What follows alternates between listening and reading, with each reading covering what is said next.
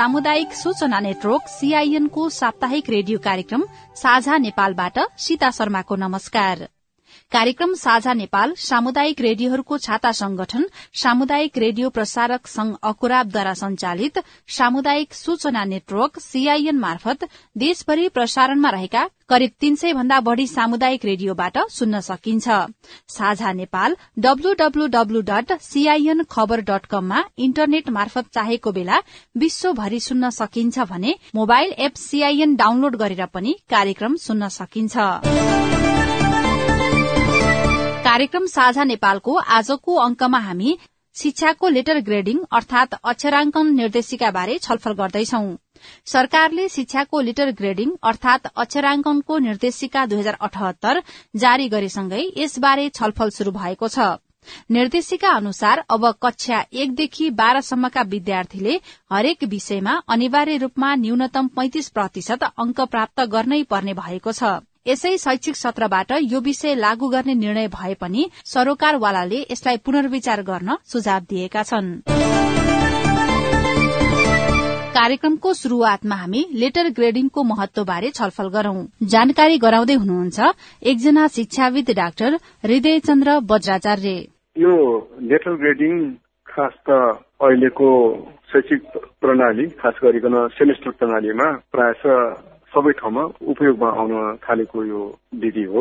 Letter ग्रेडिङको त्यसको concept के हो त भन्दाखेरि विद्यार्थीहरूलाई उनीहरूले अध्ययन गरेको कुरा कति सिक्यो भन्ने कुराको यसलाई डिटेलमा चाहिँ अंक नै दिएर सबै कुरा ठ्याक्कै गर्नु त्यति उपयुक्त होइन।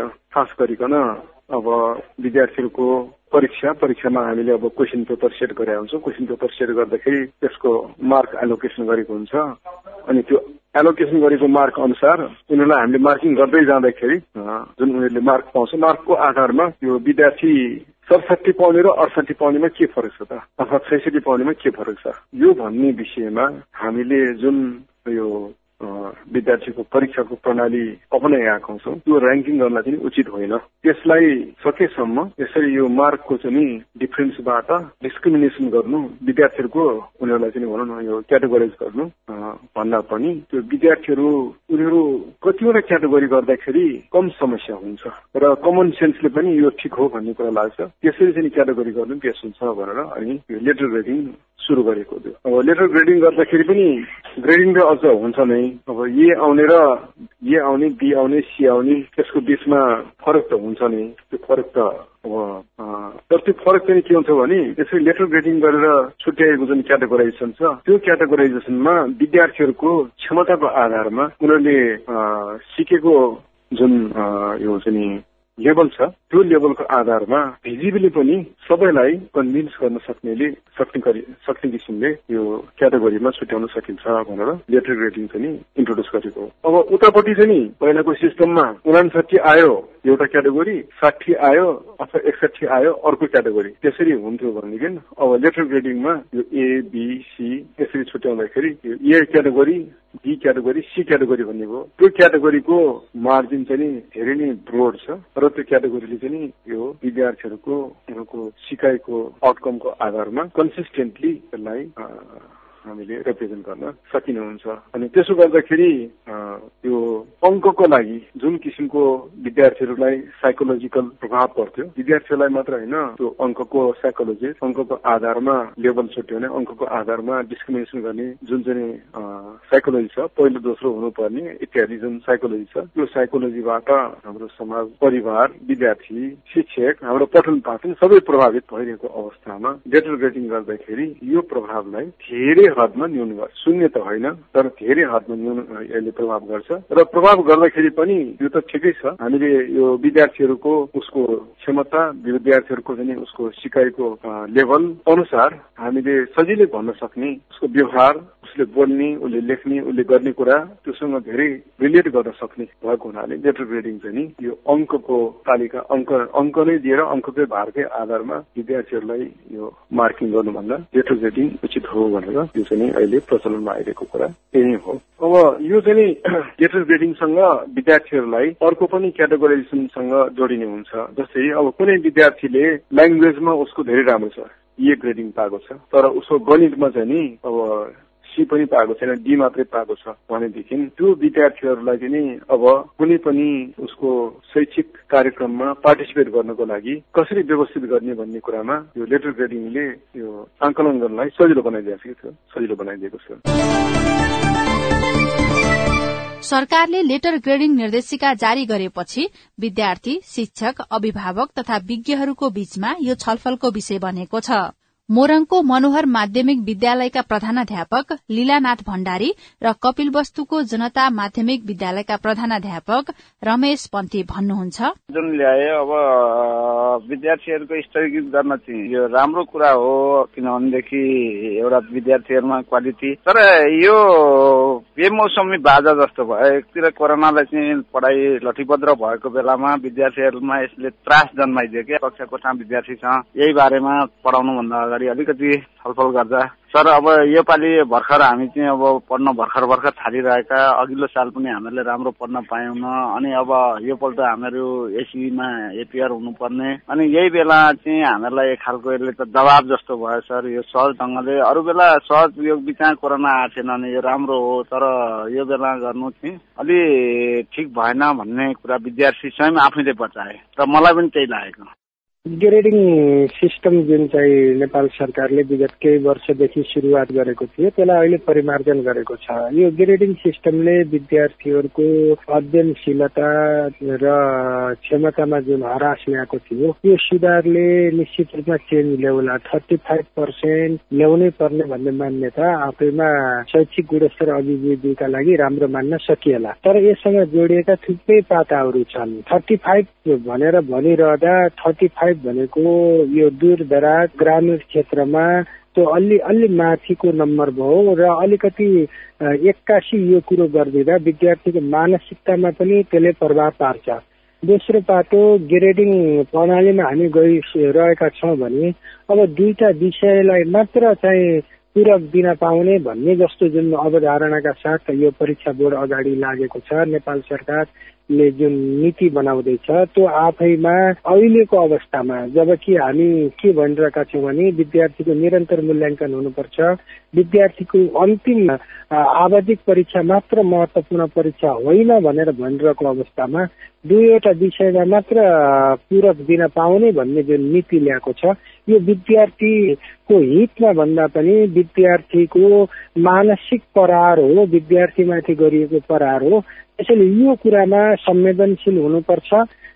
परीक्षा बोर्डले सबै विषयलाई बरु वर्षको 2 पटक 3 पटक भए पनि परीक्षा लिने प्रक्रियालाई अगाडि बढाउनुपर्छ र 35% भनेर जुन भनिएको छ यो अहिले नै भनेर अहिलेबाट नै लागू गर्न भन्दा अर्को वर्षबाट यसलाई कन्टिन्युटी गर्दा राम्रो हुन्थ्यो। तर जे होस् सरकारले निर्णय गरिसकेको छ, अगाडि बढाइसकेको छ, तर शैक्षिक गुणस्तरका लागि यो एउटा सूचक जरुरी थियो।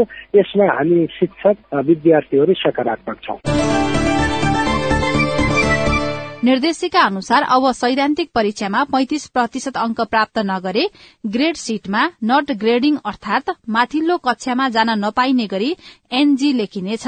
विद्यार्थीले भने 3 पटकसम्म ग्रेड वृद्धि परीक्षा दिन पाउनेछन्। यस्तो कार्यविधिमा पुनर्विचार गर्नुपर्ने अभिभावक महासंघका अध्यक्ष सुप्रभात भण्डारीको भनाइ छ।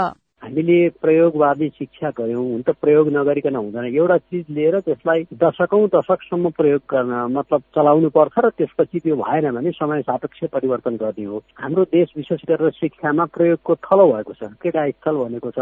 त यो उदाहरण 2072 सालमा लागू गरेको जीपीए प्रणालीलाई यो अहिले निर्देशिकाबाट जुन संशोधन गर्यो भनिएको छ यो तेस्रो पटक। त्यसैले आफैमा 6 वर्षको बीचमा तेस्रो पटक संशोधन हुनुपर्नेको तात्विक भिन्नता के हो? अर्थात् हामीले भन्न खोजेको प्रयोग स्थल चाहिँ हामीले स्थायी प्रकारको एउटा शिक्षाको नीतिहरू अवधारणाहरू हुनुपर्छ। यो मनोवैज्ञानिक रूपमा फरक पर्ने मन्त्रीहरू फेरिने बित्तिकै नीति फेरिने चाहिँ प्रणाली राम्रो होइन। यसले विद्यार्थीहरूलाई मनोवैज्ञानिक रूपमा असर गर्छ, प्रकारान्तरले सिङ्गो शिक्षालाई असर गर्छ।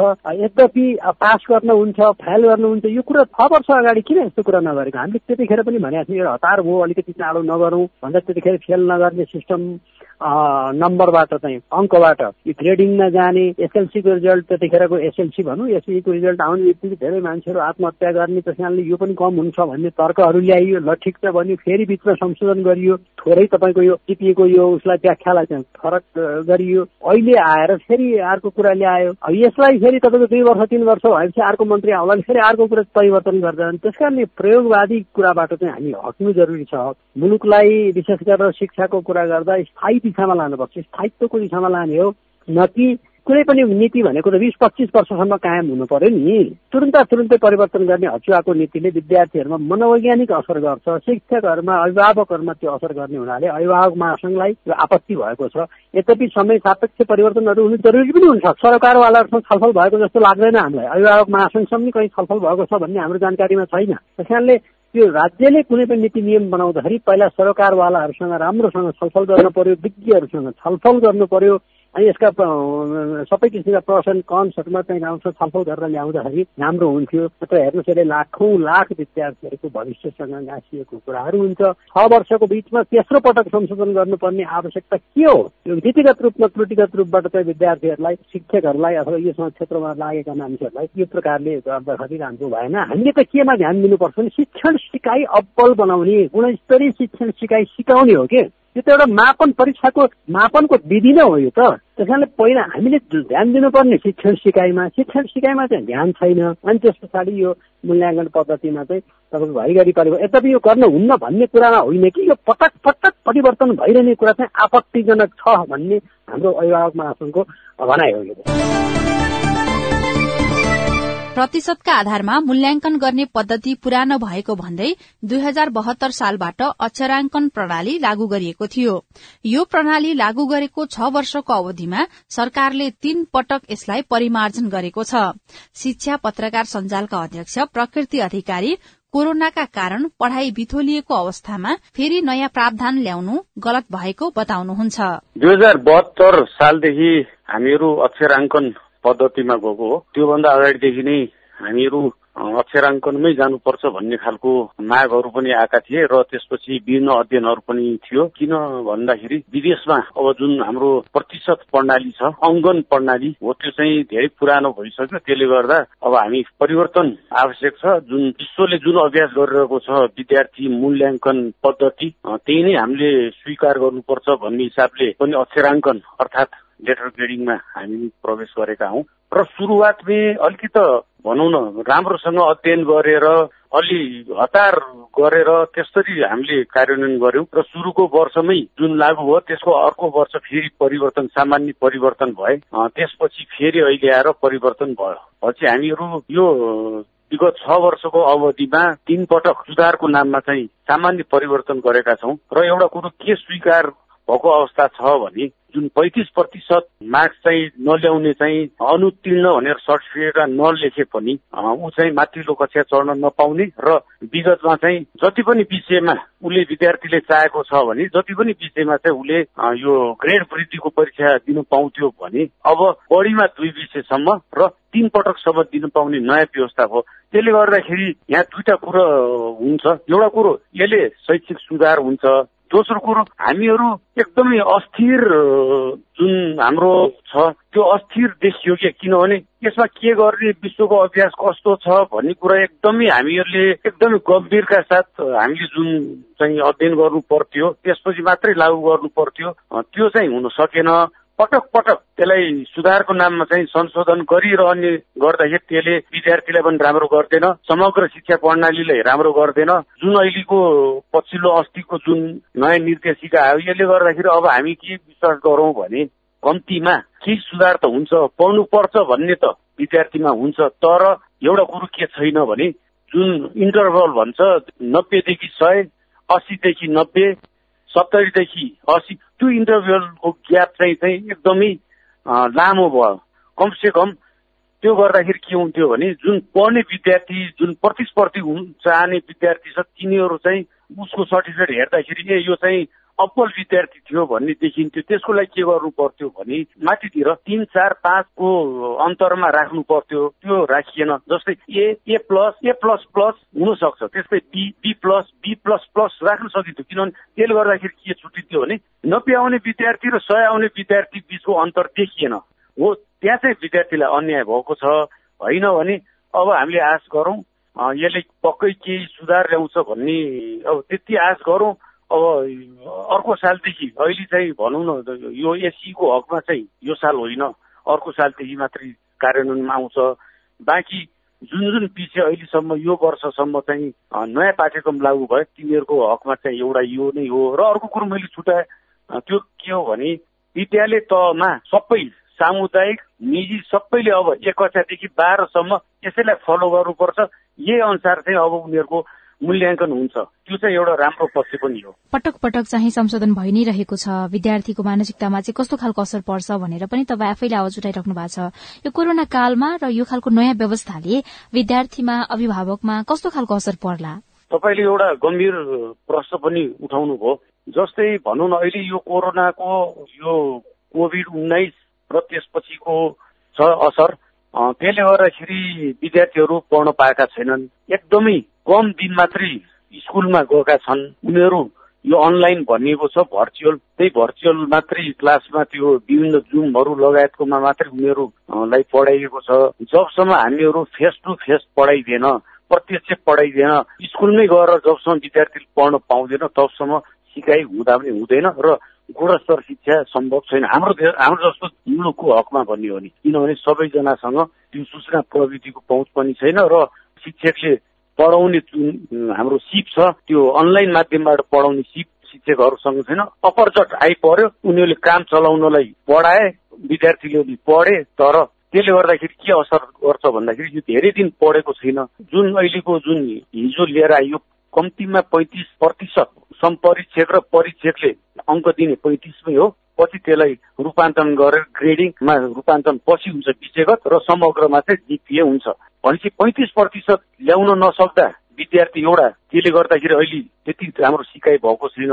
कति धेरै विद्यार्थीहरू मेरो विचारमा 35 ल्याउन सक्ने स्थितिमा नहुन सक्छन् एउटा। दोस्रो चाहिँ के हो भने जस्तै पहिले विगतमा चाहिँ जति पनि जिपिए के अरे यो ग्रेड वृद्धिको परीक्षा जति पनि विषयको पनि दिन पाउँथ्यो भने अब जम्मा 2टा विषयको पाइयो भन्दाखेरि तेस्रो विषय उसको राम्रो आएन भने ऊ चाहिँ असफल हुने भयो, ऊ माथिल्लो कक्षामा चढ्न नसक्ने भयो। भन्दाखेरि जुन चाहिँ 3 पटकसम्म दिने भनेको छ 3 पटकसम्म उसलाई अवसर छ, तर पनि सबै विद्यार्थी त्यो 3 पटकमा राम्रो ल्याएर आउँछन् भन्ने छैन। त्यसले गर्दाखेरि भोलि गएर यो कारणले चाहिँ विद्यार्थीमा चाहिँ असफल हुँदाखेरि नैराश्यता र विगतमा भनौँ न एसएलसी जुन साबीको एसएलसी जुन त्यो बेला चाहिँ अनुत्तीर्ण हुँदाखेरि धेरै विद्यार्थीहरू आत्महत्या गरे, पढाइ छोडे। हो यी कुराहरू नहोस् भन्नलाई हामीले यो अक्षर अङ्कनमा गएका हौँ। भोलि गएर त्यही पुनरावृत्ति होला कि भन्ने एउटा डर छ। तर त्यो हुँदै अनि एउटा कुरो के अब हामीले विद्यार्थी र शिक्षक अभिभावकले के कुरोमा प्रश्न हुनुपर्छ भने अब पढ्नुपर्छ। हामी पहिले जस्तो स्वतः पास भन्ने जुन नकारात्मक सन्देश गएको छ जुन लेटर ग्रेडिङ सुरु गर्दाखेरि त्यो चाहिँ अब होइन। त्यसलाई चाहिँ त्यो भ्रम हो। स्वतः पास सम्भव छैन, पढ्नुपर्छ, प्रतिस्पर्धा गर्नुपर्छ भन्ने त्यो खालको हामीलाई भनौँ न सोच आयो भने चाहिँ त्यसले निश्चय पनि राम्रो गर्छ, होइन भने निराश सिर्जना पनि गर्न सक्छ। तपाई यति बेला कार्यक्रम साझा नेपाल सुन्दै हुनुहुन्छ। कार्यक्रम साझा नेपाल सामुदायिक रेडियोहरूको छाता संगठन सामुदायिक रेडियो प्रसारक संघ अकुराबद्वारा संचालित सामुदायिक सूचना नेटवर्क सीआईएन मार्फत देशभरि प्रसारणमा रहेका करिब 300 भन्दा बढ़ी सामुदायिक रेडियोबाट एकैसाथ सुन्दै हुनुहुन्छ। आजको कार्यक्रममा हामी सरकारले केही समय अघि जारी गरेको शिक्षाको लेटर ग्रेडिङ अर्थात अक्षराङ्कन निर्देशिका 2078 बारे छलफल गर्दैछौं। यसअघि सैद्धान्तिक तर्फको अंकमा प्रयोगात्मक अंक जोडेर मात्र विद्यार्थीको ग्रेडिङ गरिन्थ्यो। अब प्रयोगात्मक तर्फ पनि 40% अंक प्राप्त गर्नै पर्छ। 9वटा तहमा गरिने विद्यार्थीको ग्रेडिङ वर्गीकरण अब 7वटा तहमा मात्रै गरिनेछ। पाठ्यक्रम विकास केन्द्रका महानिर्देशक अणप्रसाद नेउपाने भने शैक्षिक गुणस्तर कायम राख्न नयाँ निर्देशिकाले सहयोग पुर्याउने दावी गर्नुहुन्छ। संशोधन गर्ने र अनि समसामयिक बनाउने गरी यसभन्दा अगाडिपट्टि अघिल्लो वर्ष नै महानगरीय तत्कालीन राष्ट्रिय योजना आयोगको शिक्षा गर्ने सदस्य उषा झाको अध्यक्षतामा संयोजित एउटा समिति गठन भएको थियो।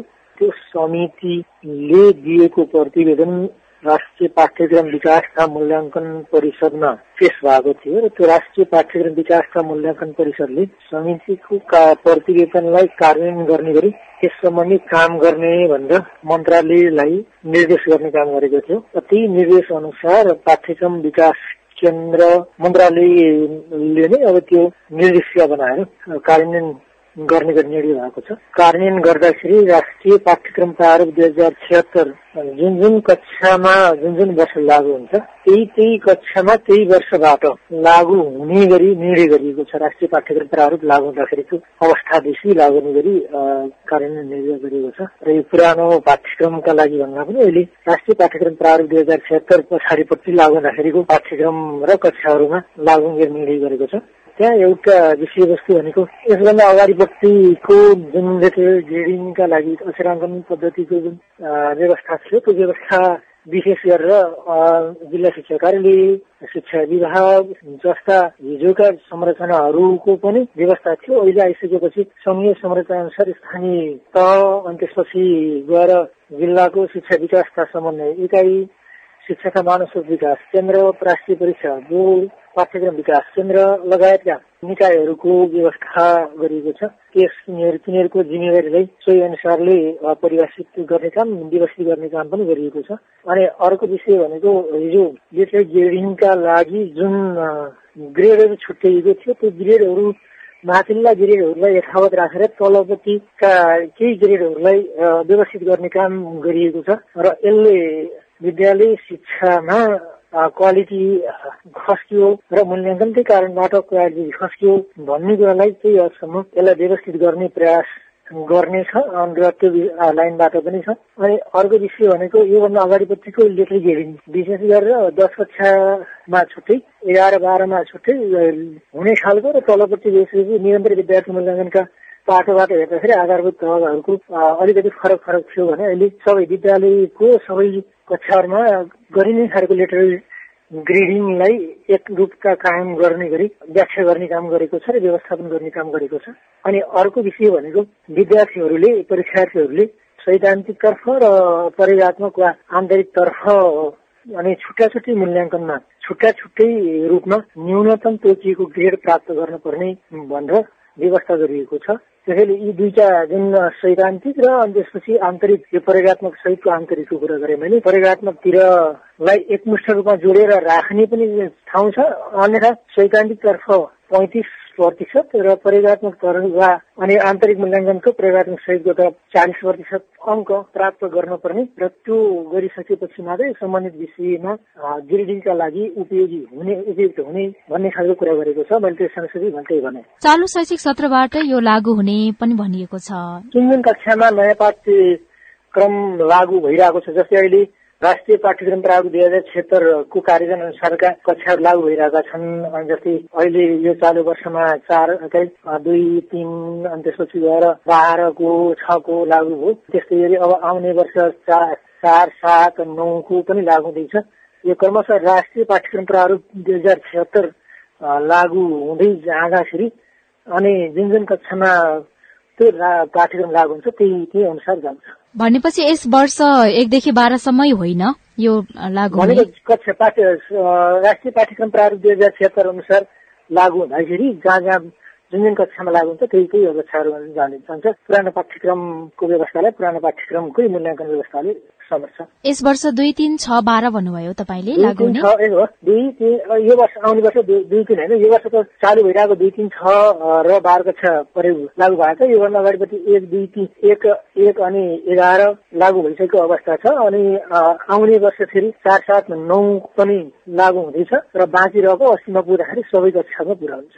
यो व्यवस्था चाहिँ खास ल्याउनु पर्ने चाहिँ के थियो? जस्तो धेरै पटक चाहिँ 72 सालबाट चाहिँ यो ग्रेडिङ सिस्टममा गयो होइन, र त्यस यता पनि बेला बेलामा चाहिँ संशोधन भइ नै रहेको छ भन्ने पनि छ, र पटक चाहिँ यो गरिराख्नु पर्ने आवश्यकता किन थियो भन्ने खालको प्रश्नहरू पनि उठिरहेको छ नि। एउटा कुनै पनि पद्धति व्यवस्था आफैमा सधैँका लागि एउटै भइरहन्छ भन्ने पनि होइन। पहिलो पटक हामीले 71-72देखि ग्रेडिङ लेटर ग्रेडिङलाई प्रयोग गर्यौं, 72देखि आमूल रूपमा 71देखि सांकेतिक रूपमा प्रयोग गर्यौं। अनि त्यस पछाडिपट्टिको चरणमा पनि हामीले त्यसबाट धेरै कुराहरू सिक्दै गयौं, केही कुराहरूको कमी पनि देख्यौं, केही कुराहरू परिमार्जन गर्नुपर्ने आवश्यकता पनि देख्यौं। अनि त्यो विषयलाई समेत अंगीकार गरिसकेपछि लेटर ग्रेडिङबाटै विद्यार्थीहरूलाई मोटिभेट गर्न सकिने र पठन पाठन र सिकाइप्रति पनि आकर्षित गर्न सकिने र मूल्याङ्कन भनेको विद्यार्थीहरूको सिकाइलाई व्यवस्थित गर्ने एउटा महत्वपूर्ण माध्यम पनि हो र त्यस हिसाबले पनि समसामयिक बनाउन आवश्यक रह्यो र त्यही अनुसार बनाउने काम भएको छ। जुन अहिलेको निर्देशिका लागू भइसके पछाडि चाहिँ अब आउने नतिजाहरूमा के फरक पाउनुहुनेछ अथवा के चाहिँ राम्रो भएको अनुमान गरिनु भएको छ त? नतिजाहरू त स्वाभाविक रूपमा राम्रा हुँदै जान्छन्। एक त विद्यार्थी र शिक्षक अनि विद्यार्थी सरकारहरूमा सिकाइप्रतिको जागरण अझै बढी बढ्छ भन्ने अपेक्षा नतिजाले गरेको छ। अनि अर्को कुरो भनेको सबै कक्षाहरूमा एकै खालको लेटर ग्रेडिङ सिस्टम प्रयोग गर्दै जाँदाखेरि प्रयोगमा सहजता पनि हुन्छ, अर्थ लाउने तरिकामा सहजता एकरूपता पनि हुन्छ। त्यसले गर्दाखेरि वास्तवमा अहिले हामीले गर्न खोजेको जुन लेटर ग्रेडिङ हो, लेटर ग्रेडिङलाई लेटर ग्रेडिङकै रूपमा लान सकिन्छ। हिजो हामीले अङ्कका रूपमा, पर्सेन्टेजका रूपमा, अङ्कका रूपमा जुन विद्यार्थीको मूल्याङ्कन गर्ने अनि त्यसपछि 80% भन्दा अर्थ हुने गरेका छौँ, त्योभन्दा पनि भिन्न तरिकाले विद्यार्थीको सिकाइलाई अझै बढी व्यवस्थित गराउन सकिन्छ भन्ने गरी अपेक्षा गरिएको छ। त्यो अपेक्षाहरू पूरा हुन्छ। जस्तो विद्यार्थीहरूले प्रत्येक विषयमा 35% अंक ल्याउनै पर्ने भनेर जुन हामीले अहिलेदेखि प्रचार गरिरहेका छौं, के विद्यार्थी अभिभावकहरू चाहिँ अत्तालिरहनु भएको अवस्था पनि छ। के भन्नुहुन्छ उहाँहरूलाई चाहिँ? त्यो विद्यार्थीहरूलाई त्यो जुन कार्यले व्यवस्थापन गरेको छ त्यसका लागि त मैले धेरै कुराहरू गर्नुपर्ने आवश्यकता ठानेको छैन। जति कमजोर जनशक्ति हामीले उत्पादन गर्छौं त्यति नै बढी आफ्ना बच्चा बच्चीहरूका लागि र देशका लागि पनि अनि त्यो उत्पादनले काम नगर्ने अवस्था हुन्छ। अनि त्यसैले हामीले उत्पादन गर्ने जनशक्ति सक्षम, सबल र दक्ष हुनुपर्छ। सक्षम, सबल र दक्ष बनाउनका लागि क्वालिटी चाहिन्छ। अनि क्वालिटी एजुकेसन प्राप्त गरेको, क्वालिटी भएको विद्यार्थीले नै ऊ जीवनमा सफल भएको प्रमाणहरू हामीसँग छन्। त्यसैले अबको अवस्था भनेको सिकाइलाई व्यवस्थित गर्ने, पठन पाठनलाई पनि स्तरीय बनाउने र सिकाइलाई स्तरीय बनाउने र समग्र रूपमा शिक्षालाई क्वालिटी युक्त बनाउने, गुणस्तरयुक्त बनाउने थालनी हो। यो थालनीका लागि यहाँहरूलाई अरू खालको कुनै चिन्ता नलिइकन यो भनेको विद्यार्थीहरूको सिकाइलाई, बच्चाको सिकाइलाई अनि सिकाउने शैलीलाई व्यवस्थित गराउने एउटा प्रयास हो र त्यो प्रयास हाम्रै लागि हो, समग्रका लागि हो, बच्चाका लागि पनि हो, अभिभावकका लागि पनि हो, शिक्षकका लागि पनि हो, विद्यार्थीका लागि पनि हो, नेपालको समग्र विकासका लागि पनि हो। त्यसैले यस विषयमा आफ्ना बालबच्चाहरूलाई पनि स्तरीय सिकाइका लागि प्रेरित गर्नुहोस् भन्ने अनुरोध गर्न चाहन्छु। प्रतिशतका आधारमा नतिजा प्रकाशन गर्दा विद्यार्थी फेल हुने र जसका कारण विद्यार्थी निरुत्साहित भएको भन्दै ग्रेडिङमा नतिजा प्रकाशन शुरू गरिएको थियो। अब फेरि 35 भन्दा कम प्रतिशत प्राप्त गर्ने विद्यार्थीलाई प्रमाणपत्र नै नदिने भएपछि फेरि विद्यार्थी फेल हुने शिक्षाविद डाक्टर विद्यानाथ कोइरालाको भनाइ छ। पहिलो असर विद्यार्थीहरूलाई फेल हुने र पास हुने पर्छ, किनभने पहिले फेल हुँदैन थिए, अब फेल हुने भए 35 भन्दा कम ल्यायो भने फेल हुन्छ, 40 भन्दा कम ल्यायो भने प्रयोगात्मकमा फेल हुन्छ। पहिलो असर त्यहाँ पर्छ। दोस्रो असर के पर्छ भने पढ्न चाहने मान्छेहरूको निम्ति चाहिँ 3 पटकसम्म जाँच दिन पाउने बन्दोबस्त छ, त्यसमा तयार हुने कि नहुने भन्ने किसिमको दोस्रो असर त्यहाँनिर पर्छ। अरू कुराहरूमा त त्यस्तो खासै विद्यार्थीलाई असर परिहाल्ने कुराहरू मैले देख्दिनँ। यो नयाँ मापदण्ड ल्याइएको छ, यो चाहिँ कतिको आवश्यक थियो, के लाग्छ तपाईँलाई?